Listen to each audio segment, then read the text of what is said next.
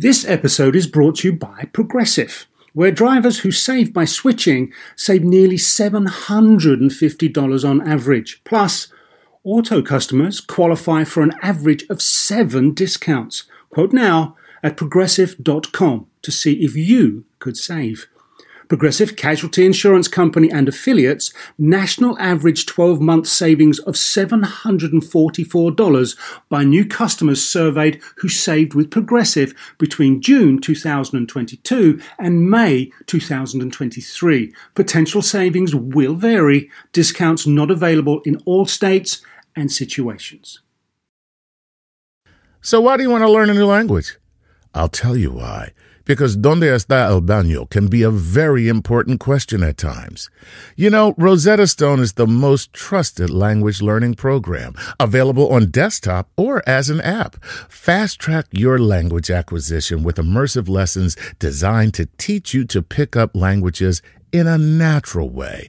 I love the fact that I can go from my laptop to my phone to pretty much anywhere and learn the language of my choice. Not to mention, I'm bringing my communication skills to new heights. Don't put off learning that language. There's no better time than right now to get started. For a limited time, Star Talk Radio listeners can get Rosetta Stone's lifetime membership for 50% off. Visit rosettastone.com/StarTalk. That's 50% off unlimited access to 25 language courses for the rest of your life. Redeem your 50% off at rosettastone.com/StarTalk today.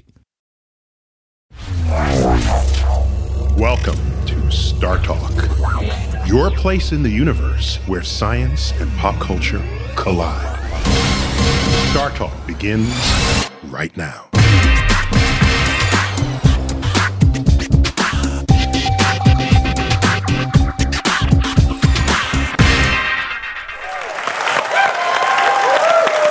My comedic co-host, Eugene Merman. Eugene. Hello. Star Talk veteran. Yes. Yes, welcome back. And Jeff Jarvis. Jeff! You're a professor of journalism at the City University of New York. At CUNY Graduate School. Yes. Yes, and this is not your first rodeo with us. I am honored to be back. Well, no, we love having you because journalism is such a big part of what we think of as today's culture and society. And we're going to be relying on your expertise tonight because, of course, my interview is with Katie Couric. And let me ask you something. I speak as a scientist that our goal is the search for what is objectively true. And it seems to me that would be what a journalist seeks. Would you agree? It should be in theory, but life's too complicated, I think. And we're not as smart as you. Well, but clearly there's resonance between the two, at least in principle. One hopes that we become more fact-based than we are today. So I asked Katie whether her early life experience in school, whether her classes in science might have, knowing that science is trying to find out what is real in the world, whether that had any effect on her becoming a journalist. So let's check it out. Were there any memories, good or bad, with science teachers, math teachers? Oh, yeah. I actually have a bad memory because Miss Poland was my 8th grade science teacher. Uh-huh. I got a D in science and kicked off the cheerleading squad.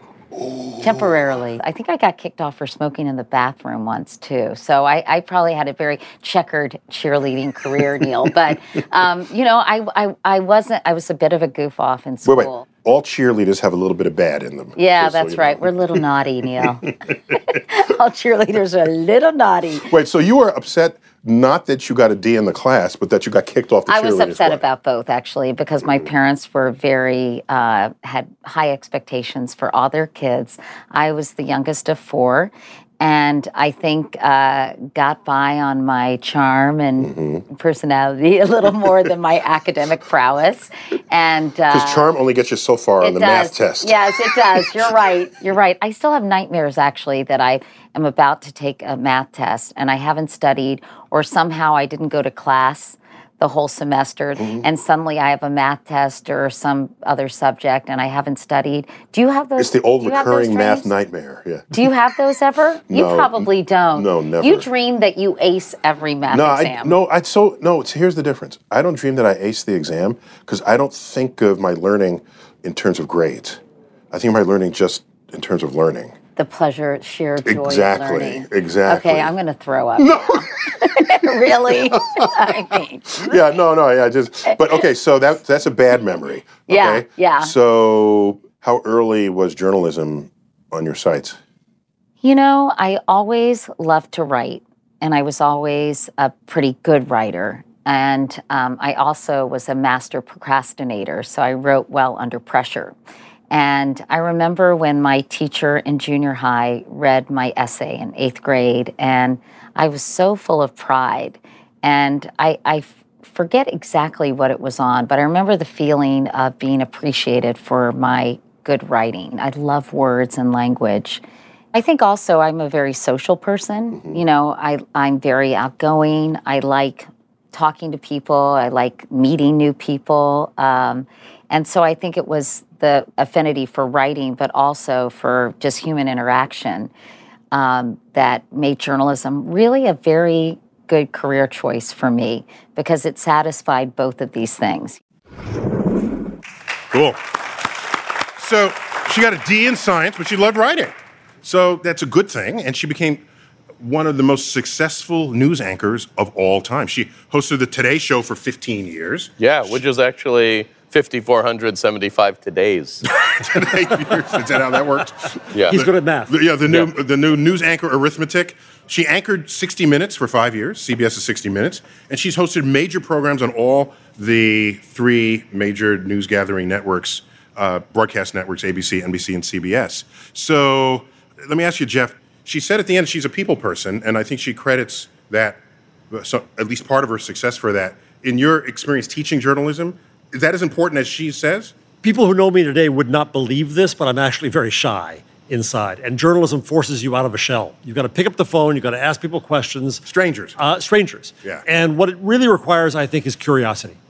If you don't ask questions, if you're not curious to find out what the answers are, you probably need to be a good listener. And frankly, journalists could be a lot better listeners than we are. Yeah, I agree.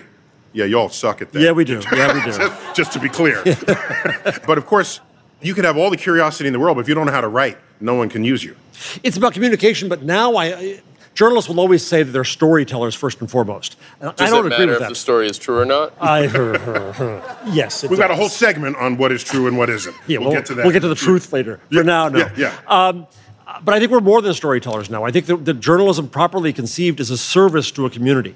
And it has to understand how to give that community what it needs to know to function properly. An important point now is most people are not getting their news from a journalist who's speaking to them. Most of them find it in a trash can, and they believe it. Look, they get their news off a smartphone. Yeah. Right? Yeah. And so there's not a personality involved in that. So I asked Katie about the evolution of news in the digital era. She had thoughts about that. Check it out. You used to wait until the end of the day for the local news to find out what was going on in the world, the evening news, maybe the morning shows, right? Maybe your local newscast at noon if they had one. And it just wasn't everywhere. And now it is constant, nonstop, 24/7, just boom, boom, boom at you all the time. You're not breaking the story. Someone's iPhone is. Well, no, someone's breaking the story that is then getting broken on an iPhone. But now there are also a whole panoply of media outlets and individuals who can also be reporters, right? So it's just, I think, the sheer volume of information.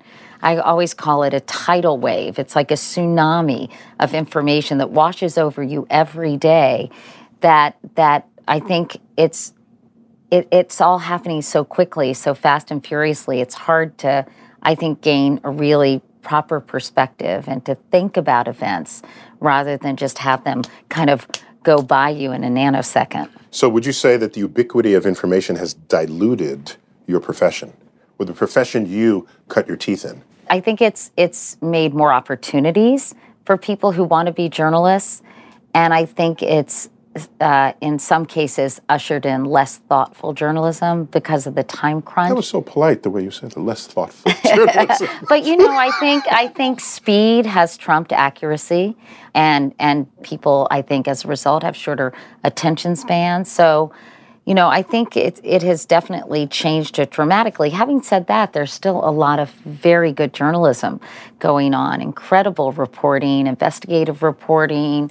I think what's challenging for the consumer is there's so much of it. Too much news. That's the name of my band. Too much news. It's not very good, but it's very informative. So, Jeff, is there such a thing as too much news? There's a thing of too much information without context, too much information without some sense of why it's there. I think right now with 24-hour cable news, we are bombarded constantly, not always with new news, with news that's repeated over and over and over again, but acting as if it's new, acting as if it's always breaking, when that itself is a lie. It's not. We need some way to pull back more and understand the context and have smart people explain to us what's going on, answer questions. Maybe journalists should spend less time breaking news and more time fixing news. Or maybe more people should become addicted to heroin and really just relax. We're just probably 100 million people on heroin away from everything being fine. I remember, I must have been in high school, the local news declared that there would no longer be a 30-minute broadcast to lead into the evening news. They would expand to an hour. And people said, whoa, there can't be that much news in the world. That's a lot of news. And I remember they said, you think that might be too much time? In fact, we had to cut things out. Is it because? And I knew they had to be lying. And then a few years later, CNN would show up 24/7. And now we have infomaniacs, right, who can't get enough news. So. But the problem, too, Neil, is the business model behind. We're taking the old mass media business model, which is built on eyeballs, volume, more of you that we can get, rather than a model of the internet, which is built on relevance and value and knowing you as an individual. And so these two things are clashing horribly. The old business model in this new world will inevitably lead to one place. What? Cats and Kardashians. And sex. Not terror? Just like a little bit of like, ah! A little of that, right? It's okay. We'll get you something. We'll see. I don't know that you can. Well, so contrast for me this tension, I have no other way to describe it, between the actual content of an article and the headline that gets you to click on it, or in the old days, to get you to read the story. Clickbait. Clickbait. So that is the business. I'll tell you clickbait. You want to hear clickbait? I'd love to. I will tell you clickbait, okay? January 21st, 2001. January 23rd, 2001. What should have filled the paper's headlines that day? Inauguration? Inauguration of George W. Bush, of course. Because that would have been the day before. That's not what was in the lower half of the New York Times that day. Pluto? Yes, it was. In the New York Times. Pluto not a planet? Only in New York. You just can't get away from the story, can you? No, I'm just started. That doesn't sound like clickbait. That sounds like information being passed on through the New York Times. No, just don't get me started. Clickbait is more like cats. And when you click on it, you're like, there is collusion with Russia. and then you're maybe that's how it should be. He's got an idea. Yeah, that's how we'll get real information to people. Title everything, cats! So... Cats! Pluto, not a planet. I don't mind too much information, even if it's slightly out of context or in no context at all, provided it's at least true. Yes. But that's not what's going on right now. No. So it's not a tidal wave of news and information. It's a tidal wave of disinformation or misinformation. It's a combination. The problem is you have information, you have speculation, you have disinformation, and the problem is telling them apart. I like that song. It does. It's nice. Your band could do a very good I asked Katie about these sort of alternative media realities that people thrive in. Let's check it out. I can type any crazy idea into Google, and I will find every other website in the world that resonates with my crazy idea. And then I create a bubble without any countercheck on whether I'm connected to reality at all. I think you can form your own reality today, right? Your personal reality. And I think that's really scary because you can find conspiracy theorists who believe that Sandy Hook never happened or it was a government plot to have better gun regulation. I mean, all sorts of, the moon landing never happened. It's Flat crazy. Earth, yeah. Right. Flat Earth. And so I think it's quite scary that you can find affirmation for all kinds of wild ideas. But more commonplace is that you find people who agree with you politically, who see the world from a particular point of view, and it's very black and white. You know, your Fox or MSNBC. And it's I think, as a friend of mine said, people are looking for affirmation, not information. And I think in a democracy, you have to have your ideas challenged. You have to have a healthy debate, right? But if you're just listening to people who agree with you and have the same opinion, how are your notions going to be challenged? So, Jeff, in my field, we call it confirmation bias. Well, any field presumably would call it Mine that. too. But it's the same issue, right? You believe something is true, you find things that support it, you discount, discard, dismiss things that don't agree with it, and you live happily in what you think is a reality. So how do you deal with this? I think it's a problem, and the argument is made that social media makes it worse, but I'm not sure that's true, actually.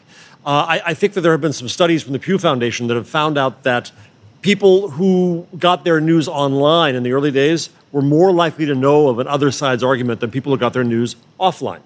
The problem was... Offline, like broadcast TV. Yeah, the problem was, of course, that way back when, in a city like New York, we had tremendous diversity of voices, if not diversity in the newsrooms. You had a dozen, 20, 30 papers. Then you got down to one or two. Then you got down to 3 networks. And then you got down to cable news that just all repeats each other. So we lost, I think, a certain diversity of perspective and viewpoint in this myth of objectivity in news. But do you have a test to know if you're in a bubble? An echo chamber? How would you know? Because people who are in a bubble don't know they're in a bubble. Well, I've been thinking about this with You Facebook. slap them? What do you do? How do you drag them out of the bubble? Or out of the airplane. If you push them into a lake and they float, they're not in a bubble. Okay. I think that what Facebook could do for us is to introduce us to strangers and make them less strange. If you look at the kind of panic I think you're thinking of Grindr. Yeah. But I understand the spirit of what you mean. What's scaring him so much is that the politicians come along and say, there are strangers coming across our borders. They're going to steal your jobs. They're going to steal your wives and your children. And we let that happen. And if we could just meet people in other circumstances and understand their worldviews and understand the perspective. How do you prevent it? I think diversity matters. I think understanding that you have different perspectives in the world and how you serve those perspectives. So education. Education. But how about why don't we just say, for every hour of Fox News, you watch an hour of MSNBC? Then you can have 2 wrong opinions. Wait, so Eugene, how do you That's not an opinion. How do you get your news? I get my news through... Because I have based on everything you said in the last 10 minutes, I have no idea where you get your news. Do you have any faith in this? I get my news from carrier pigeons. So, coming up, we will discuss what fair and balanced actually means when Star Talk returns.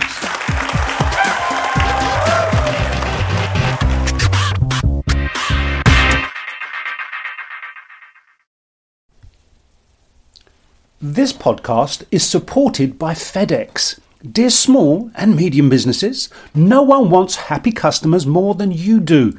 So you need a business partner just like you, like FedEx, who understands your passion for serving your customers because they have the same commitment towards you. That's why FedEx offers you picture proof of delivery, packageless and paperless returns, as well as weekend home delivery to 98% of the US on Saturday and 50% on Sunday. See the FedEx service guide for delivery information. What's more, FedEx Ground is faster to more locations than UPS Ground. Trust FedEx for timely deliveries. See what FedEx can do for your business. Absolutely, positively FedEx. Whether you're a family vacation traveler, business tripper, or long weekend adventurer, Choice Hotels has a stay for any you. And that's good, because there are a lot of me's. Choice Hotels has over 7,400 locations and 22 brands, including Comfort Hotels, Radisson Hotels, and Cambria Hotels. Get the best value for your money when you book with Choice Hotels. Cambria Hotels feature locally inspired hotel bars with specialty cocktails and downtown locations in the center of it all. Hey, that's me. Radisson Hotels have flexible workspaces to get the most of your business travel and on-site restaurants. That's me too. And at Comfort Hotels, you'll enjoy free hot breakfast with fresh waffles, great pools for the entire family, and spacious rooms. Hey, that's me too. I guess I'm just going to have to stay at all of them. Choice Hotels has a stay for any you. Book direct at choicehotels.com, where travel comes true. Hey, remember when we did that show about the science of the golf swing? Well, let's take that to the next level. And that's because PXG has developed the Black Ops driver so golfers don't have to sacrifice distance for forgiveness. And the science proves it. PXG Black Ops driver is a breakthrough in driver technology. It's a complete and total victory in golf club engineering, unlike anything you've ever seen before. Black Ops drivers are adjustable to deliver a combined MOI of 10,000 plus for unreal forgiveness. Now that's ridiculously high. The higher the MOI, the more forgiving the club will play. So you don't have to square the ball perfectly for it to go straight and get distance. Add PXG's new advanced material face technology, and you get incredible ball speed that pushes the distance to the absolute limits. More forgiveness, more distance, no sacrifices. PXG Black Ops driver. Hit your tee shot straighter and farther. The proof is in the science. Learn more and get free shipping on all equipment. Go to pxg.com/StarTalk and use code StarTalk at checkout. That's pxg.com/StarTalk. Use code StarTalk for free shipping on all equipment. pxg.com/StarTalk, code StarTalk. Welcome back to Star Talk from the American Museum of Natural History, and we're talking about the intersection of science, science principles, and journalism, featuring my interview with renowned journalist Katie Couric. Check it out. Why is it that today we still have journalists who will give a fringe view, half the column inches, compared to the non-fringe view of science, leaving the public confused about what is true and what is not? No journalist I respect does that. Okay. I mean, I think there was a school of thought for many years that you did have to give equal weight to two sides of an argument. And sort of on one hand, on the other hand, according to this expert, but according to that expert.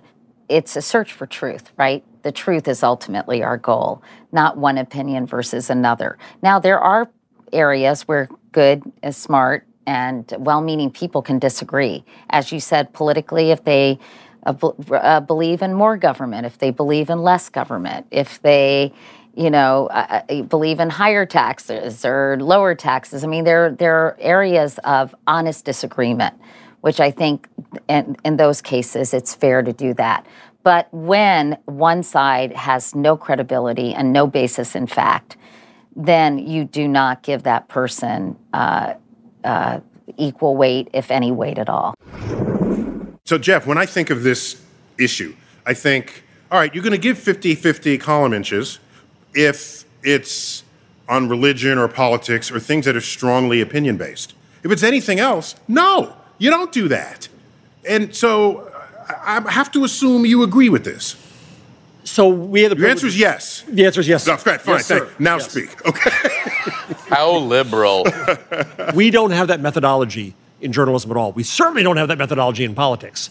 How do you bring that way of looking at things so we get to facts, we get to understand an extension of language and not just emotion? I got this. So let me add, I don't have an answer to you, but I have an element. So in my field, in science, I do a research and I have a result. And I publish that result in a peer-reviewed journal. That is not the truth. The truth is only what emerges if other people duplicate that experiment and get kind of the same result. And if all these experiments align and come out with the same general idea, we have discovered a new emergent objective truth in this world. And there'll always be outliers because that's the nature of experimental measurement. So now watch. But what you guys do is, I publish one research paper, you come running to it, and report that as the new truth.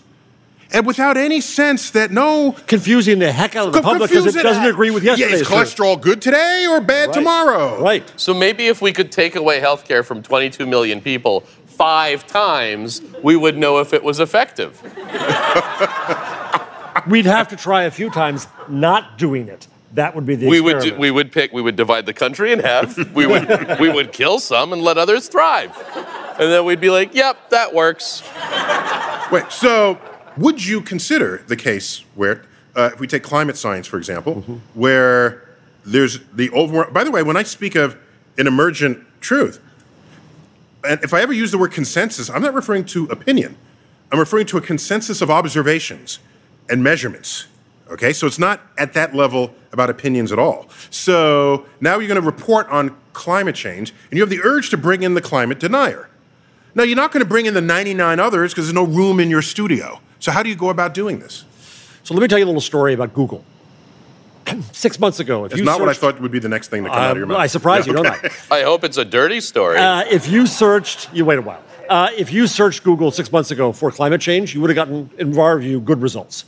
If your query was, is climate change real? You got half hinky results. Why? Because Google valued relevance. People who asked that question clicked on that. That must be good. Well, what was happening? There was a manipulation occurring. The 99 crazy guys outside were raising up the bad results. Now, if you ask Google, is climate change real? You don't get bad results anymore. Bad in the scientific view. Why? Google has sided with science. That's a big deal. And they're doing it very quietly, but that's a big deal. That's a new thing. I didn't know that. It is. So this devaluation of facts, are you prepared to accept some of that blame as a journalist? Or is there some emergent other thing going on in the world that the rest of us should be paying attention to? Oh, I think we should stand first in line, being at fault. Really? Yeah, I think the journalists... That's brave of you. Look at it this way, Neil. If our job is to inform the public conversation, and I'm not even saying which side you have to agree with or disagree with, but if you looked at the quality, the credibility, and the civility of the public conversation in the last election, we failed the public. Somehow or another, we have to figure out how to get the conversation away from pure emotion, though emotions matter, back to facts. So it got so bad that people marched in support of objective truths. Science. There was a march for science. But this is a stunning... Did you march? That should even be necessary. Well, so what did you think about that? So you're a scientist, and people are marching in favor of my job. Wow. What is the world that we got to march for something that is true? So, coming up next on Star Talk, we talk about the bane of journalism today. Fake news on Star Talk.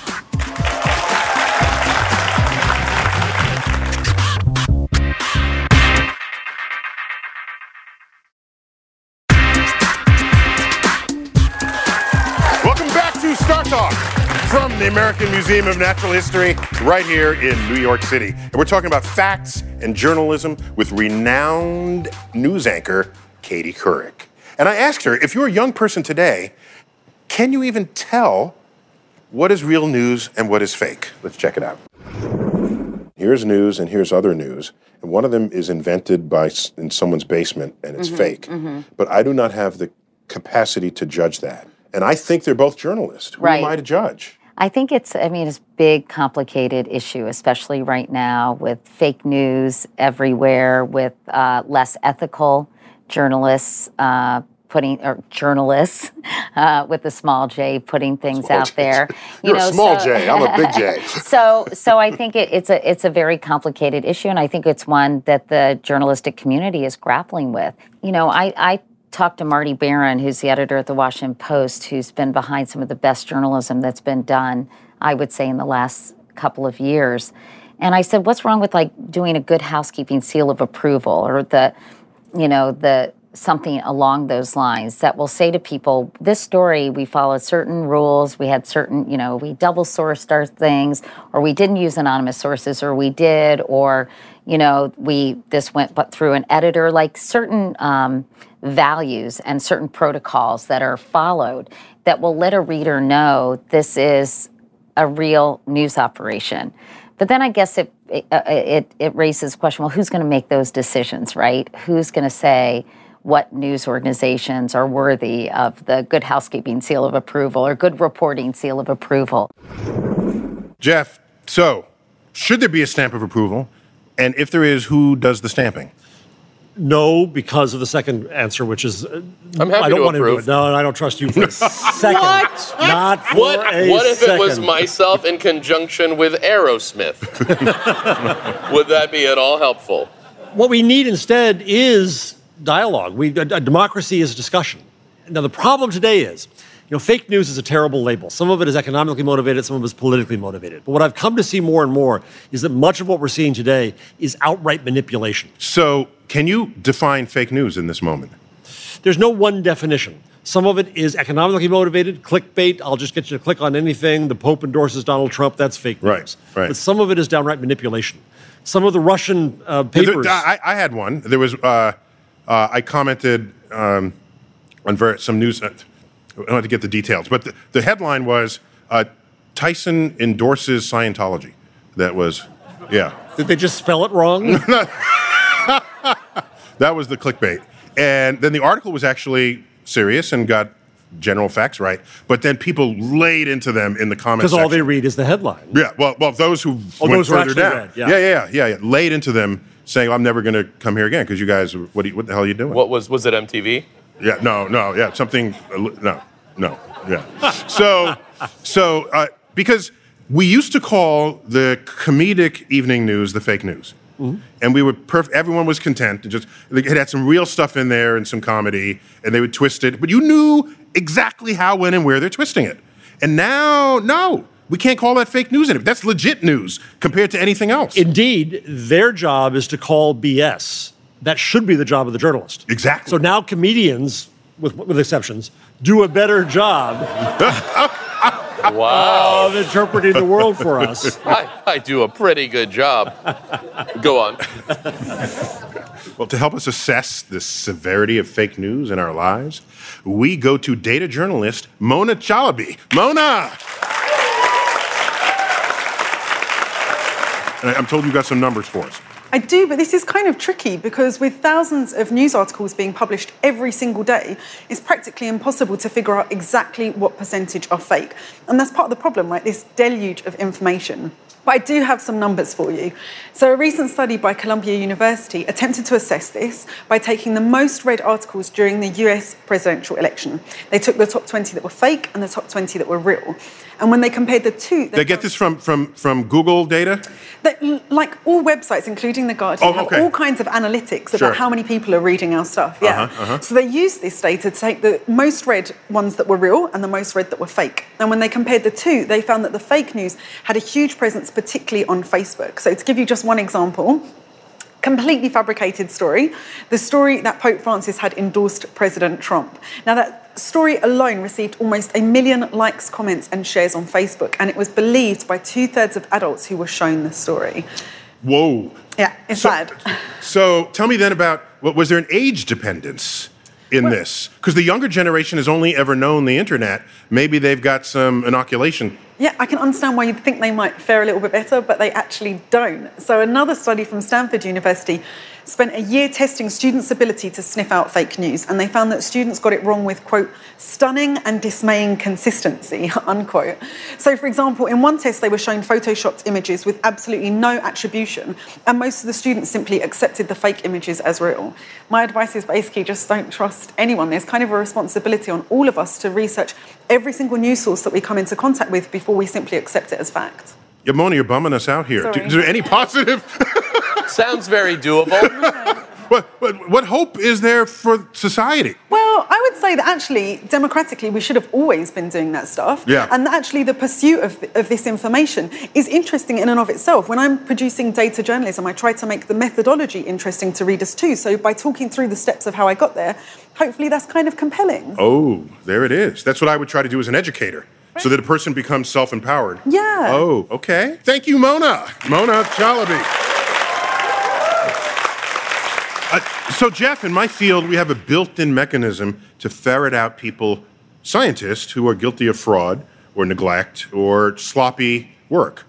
Do you have anything built into your system, a journalistic police force?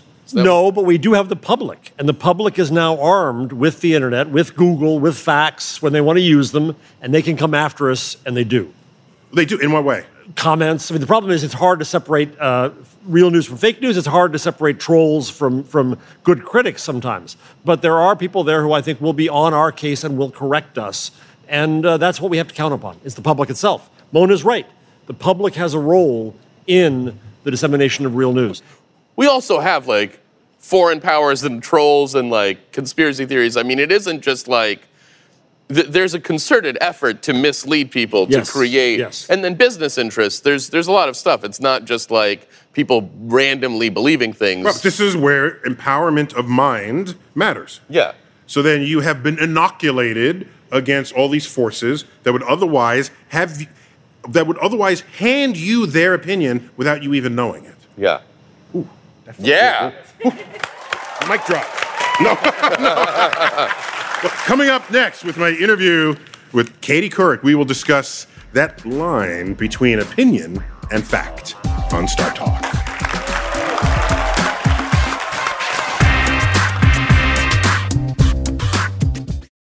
There are over 75 million monthly Tubi viewers. That's more people than there are influencers on the internet. Which means Tubi is more popular than sponsored posts for digestive enzymes and high coverage foundation. More popular than soft launching your boyfriend. More popular than making boomers explode with rage when you tell them how much you make on a single post. Tubi, it's more popular than influencers. See you in there. Do you want to set up your child for success?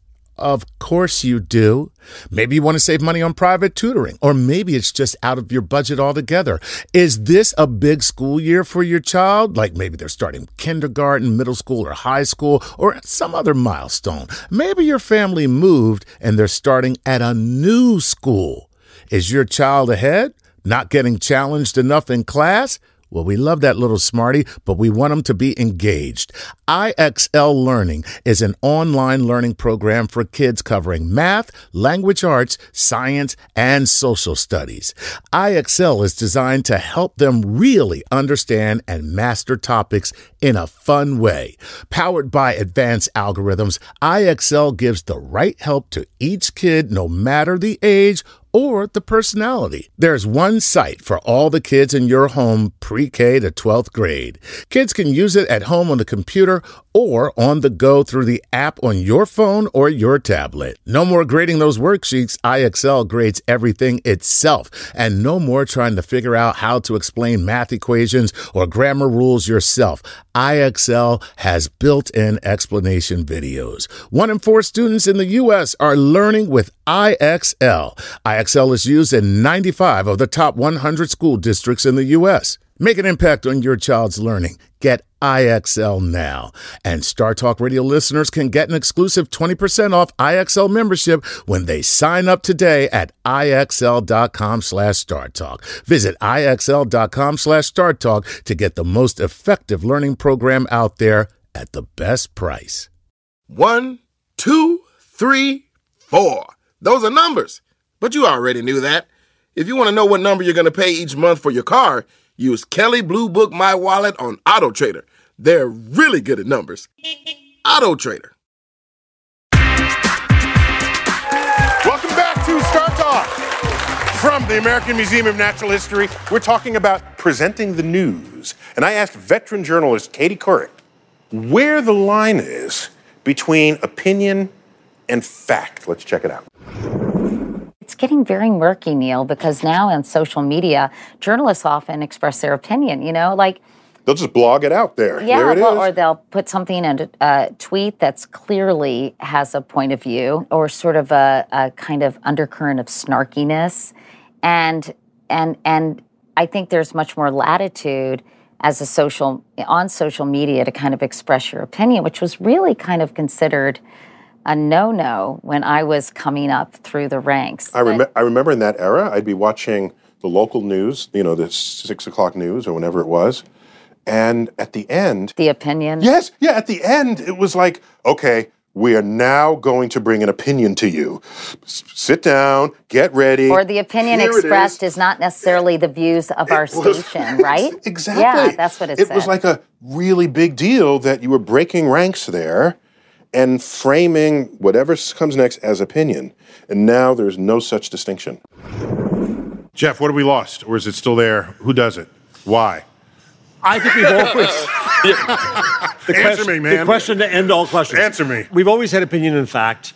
I think the journalists have to become more transparent about their own worldview and then judge them whether they are intellectually honest and truthful. I think we lied to the public too long that we were objective, that we weren't liberal or conservative. No, we all have our perspectives. And indeed, we need more perspectives in news to be able to understand more parts of this country and how the world operates. So what you're saying is, in the era where you pretended you were neutral, even though deep down you weren't, that was an era where we actually we had more trustworthy news. I mean, I'm putting what you said on its head, because now we live in an era where you've been outed as a liberal source of commentary. And, okay, let's say that's a good thing, but now everybody gets outed, and now everybody's just screaming what their political angle is. But it's also turned opinions into fact. Like, everybody has, sets of facts. Many communities feel they are not represented in media, thus media doesn't understand them, thus media can't speak to them, and thus we don't have the opportunity to inform their worldview. Yeah, but that means that all the news that they're seeing, they think is against them because they don't think it's pure fact and objectively true. Yeah. All right, so should the future journalists say, here's the facts, now here's my opinion? Should they do that? Or should the opinion be infused in how you deliver the facts in the first place? I think the worldview is there. I think it says, this is where I'm from, this is the perspective I have, judge me on that basis. And I think that's okay. I once tweeted, this was like an amazing litmus test, because the tweet had no point of view. It just contrasted two facts. And so it was after one of the horrific shootings in the schools, and I said, Walmart, the world's largest gun seller, at Walmart, you can buy an AR-15 rifle, but company policy prevents them from selling rock albums with curse words. That's all I tweeted. That's all I did. And then people said, yeah, they ought to be able to protect kids from their thing. Why, how could you say they shouldn't? Well, I never said they shouldn't. It's a Second Amendment right. Because First Amendment versus Second Amendment. Freedom of speech, freedom to carry guns. And everybody started fighting. I just sat back. Everybody's got their own amendment. And watched them. I had their own amendment. So we're primed to fight right now. Here's the real question. And he's yelling at me about it. Yes. He's agreeing with you so loudly. I'm just saying, this was just information. Yes. And people chose sides over the information. So how do we get back to civility? I don't know. Maybe getting back to a point you said earlier, the task should be not handing someone an opinion, maybe not even handing someone processed information, but go on an exploration with them. Yes. To then find knowledge together. Yes. Or insight and wisdom together. By the way, Katie Couric is a master of this craft, and she recently hosted a documentary on the National Geographic Channel that tackled one of society's most complex topics. And I asked her about the success of that project. Check it out. I was noticing that virtually every day there was a headline involving gender in some way, shape, or form, and how it was impacting every aspect of society. And yet I thought, gosh, I'm confused. Like, what's going on here? Gender identity. I would be confused with that, and sexual orientation. And, you know, I made a few missteps. I made a mistake on my talk show where I asked a transgender person an inappropriate question, and people were very upset about the way I handled it. And I feel like I'm a very open-minded, fairly well-read person. And if I was really grappling with these issues, I thought a lot of other people probably were too, especially people of my age and generation. So I thought, you know, let me explore this. Let me try to understand it better and really kind of explore the origins of gender identity, how science affects our choices or our feelings, something deep within us that makes us identify a certain way, how intersex people have been treated throughout history. So intersex are babies that have... male and female sex organs. Either externally or internally. And then it's up to the doctor to decide where you send, which way you operate to And more commit. often than not, it's transforming a baby into a female because it's easier to remove something than to, to develop or create something. And so anyway, it was a fascinating topic for me because I was learning in the process.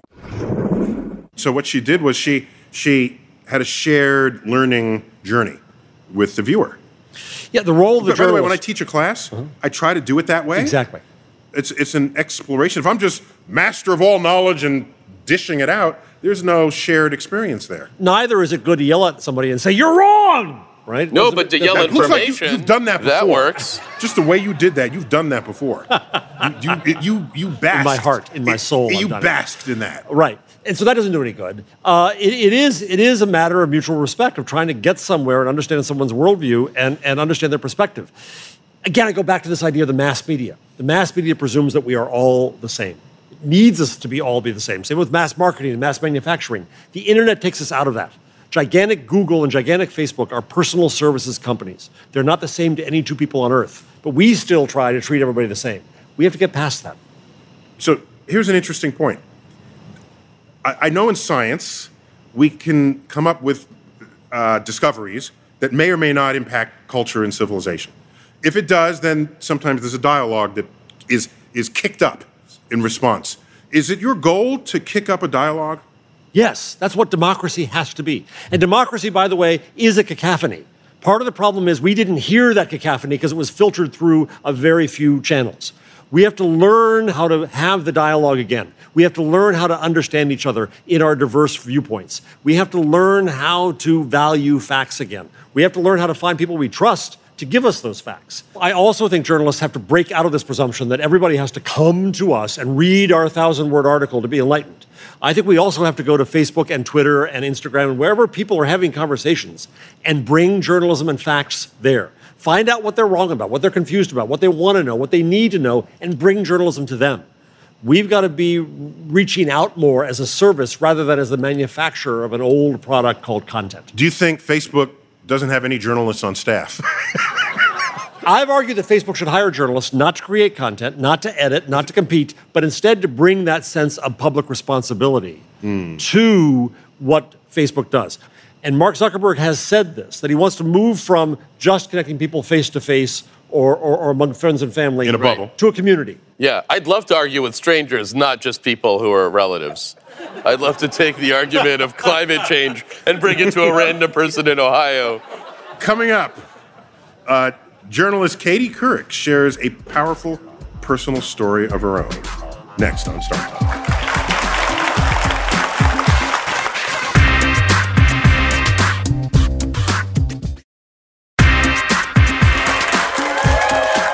Welcome back to Star Talk, featuring my interview with one of the world's most successful news anchors, Katie Couric.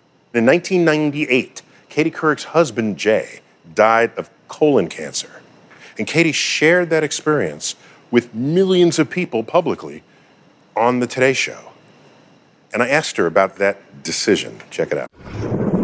It was such a horrific experience, as you can imagine. And I think I felt so powerless during the course of Jay's illness. And, I think we're both can-do people. You see a problem, you fix it, or you try to come up with a solution. But there was nothing, absolutely nothing that I could do. I mean, I tried. The helplessness. I tried. Yeah, and I think after Jay died, I realized how much we didn't know, how not only how much we didn't know about this disease, but how little people knew about how to prevent it.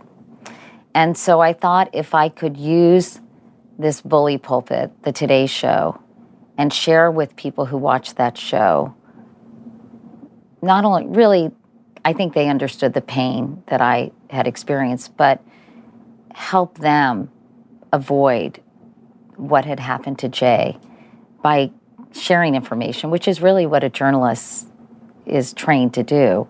So I decided that I was going to talk about it and use this very personal experience to change hearts and minds and to educate people. So, Jeff, should this be a responsibility of journalists? Or is this an outlier here? No, I think that journalists are human beings too. I had my own personal experience, not as bad as Katie's certainly, but I wrote about my prostate cancer online and the operation, which means I told the entire world about my malfunctioning penis. You cannot get more public than that. Okay. Yet good came of it, right? People gave me advice, they gave me support. I got to encourage other men to get tested for PSA. Have you done yours yet? No, I'm looking forward to it. All right. And actually, Katie Couric got an on-air colonoscopy after that. On air? I forgot about that. Yeah. That's right. Which increased the number of colonoscopies that people got by 20%. Wow. So she did this, and it was very warmly received by her audience. But also, like, ratings go up, right, when this kind of thing happens. What is the ethics of that, would you say? Oh, I can't believe for a second that someone would go through that kind of pain and exposure for cynical reasons of ratings. Mm-hmm. And so I think that it was done only and strictly as a matter of generosity. I mean, I've met Katie Couric too, and she's someone that people trusted, and she knew she could use that trust to convince people. We know how many more people got colonoscopies. We don't know how many lives were saved, but I have to believe some were. That's worth it. She used the public pulpit to inform people about something that mattered in their lives. Isn't that the essence of journalism? So if you're trying to communicate, let's say you try to communicate risk, all right, because this will kill you, colonoscopy. You don't get your prostate cancer checked, it can kill you.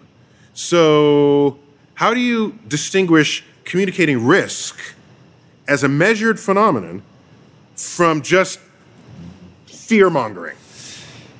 Right, and there's a continuum here, Neil, I think, where we see a lot of studies that come out where scientists, doctors say, get tested, don't get tested, and they're looking at it as a collective risk. But I look at it as an individual, right? I think that we journalists made ourselves kind of unhuman, not inhumane, but unhuman. We thought we were above and apart from the world so much that we put ourselves in a role that said, we're special. No, we're not. We're just people like any other people trying to learn life. We have a job to do, which is to go and try to find the facts to inform that process. So why is it that when I grew up and I watched the local news, and I'm very serious about this, in my single-digit year lives, so, age 4 to 9, every night I would see the local evening news and it would begin with a house burning. And I was certain I would not survive to adulthood, that I would die in a fire. Simply because of the statistics and I even, when I was old enough, I did the calculation. I said, all right, every day there's a house that burns. How many houses are out there? And when will that house be mine? You would calculate that, wouldn't you? When will that house be mine? Then I realized, okay, there's still a risk, but it's not as bad as I thought. Meaning it's barely anything? Well, no, yeah, it was more than zero.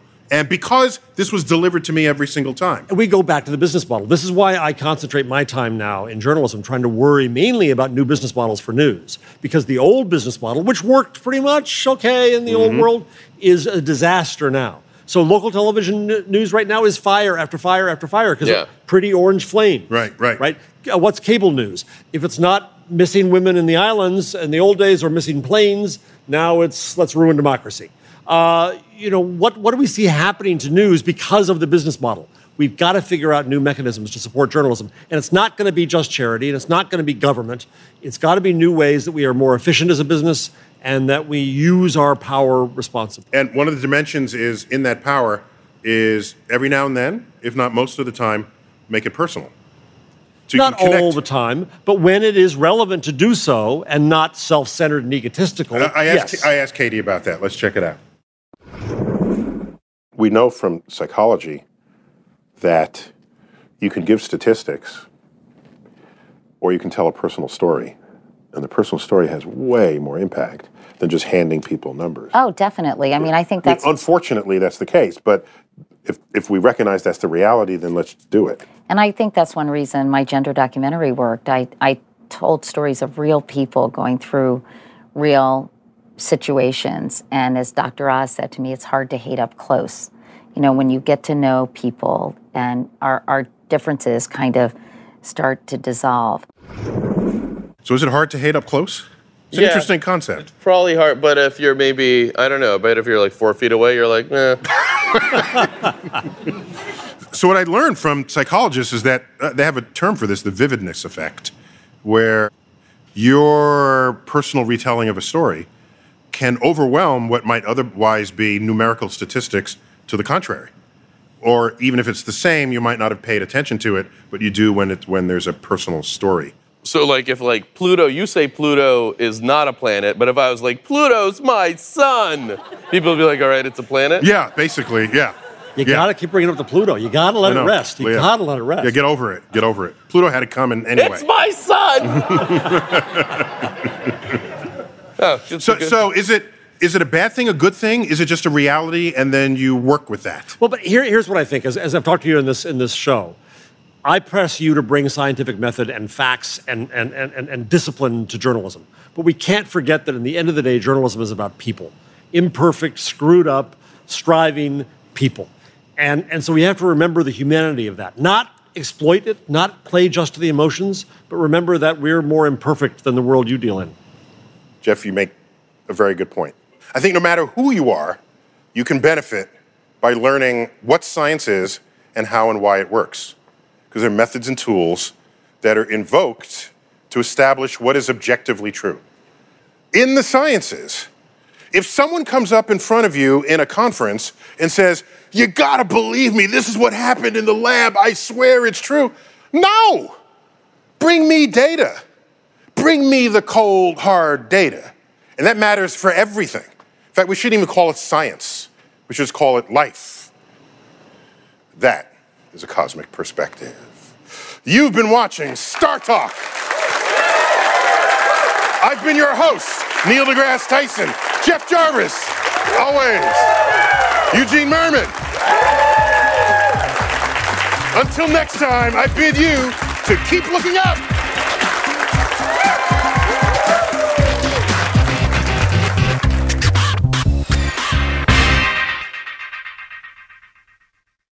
Cheers to a great day and this ice-cold Corona. You know what would make this day even better? My grandma's carne asada. Throw in some music. We can watch the game. Or we could keep it simple. Corona, la vida más fina. Get your Corona at ordercorona.com. Relax responsibly. Corona Extra Beer, imported by Crown Imports, Chicago, Illinois.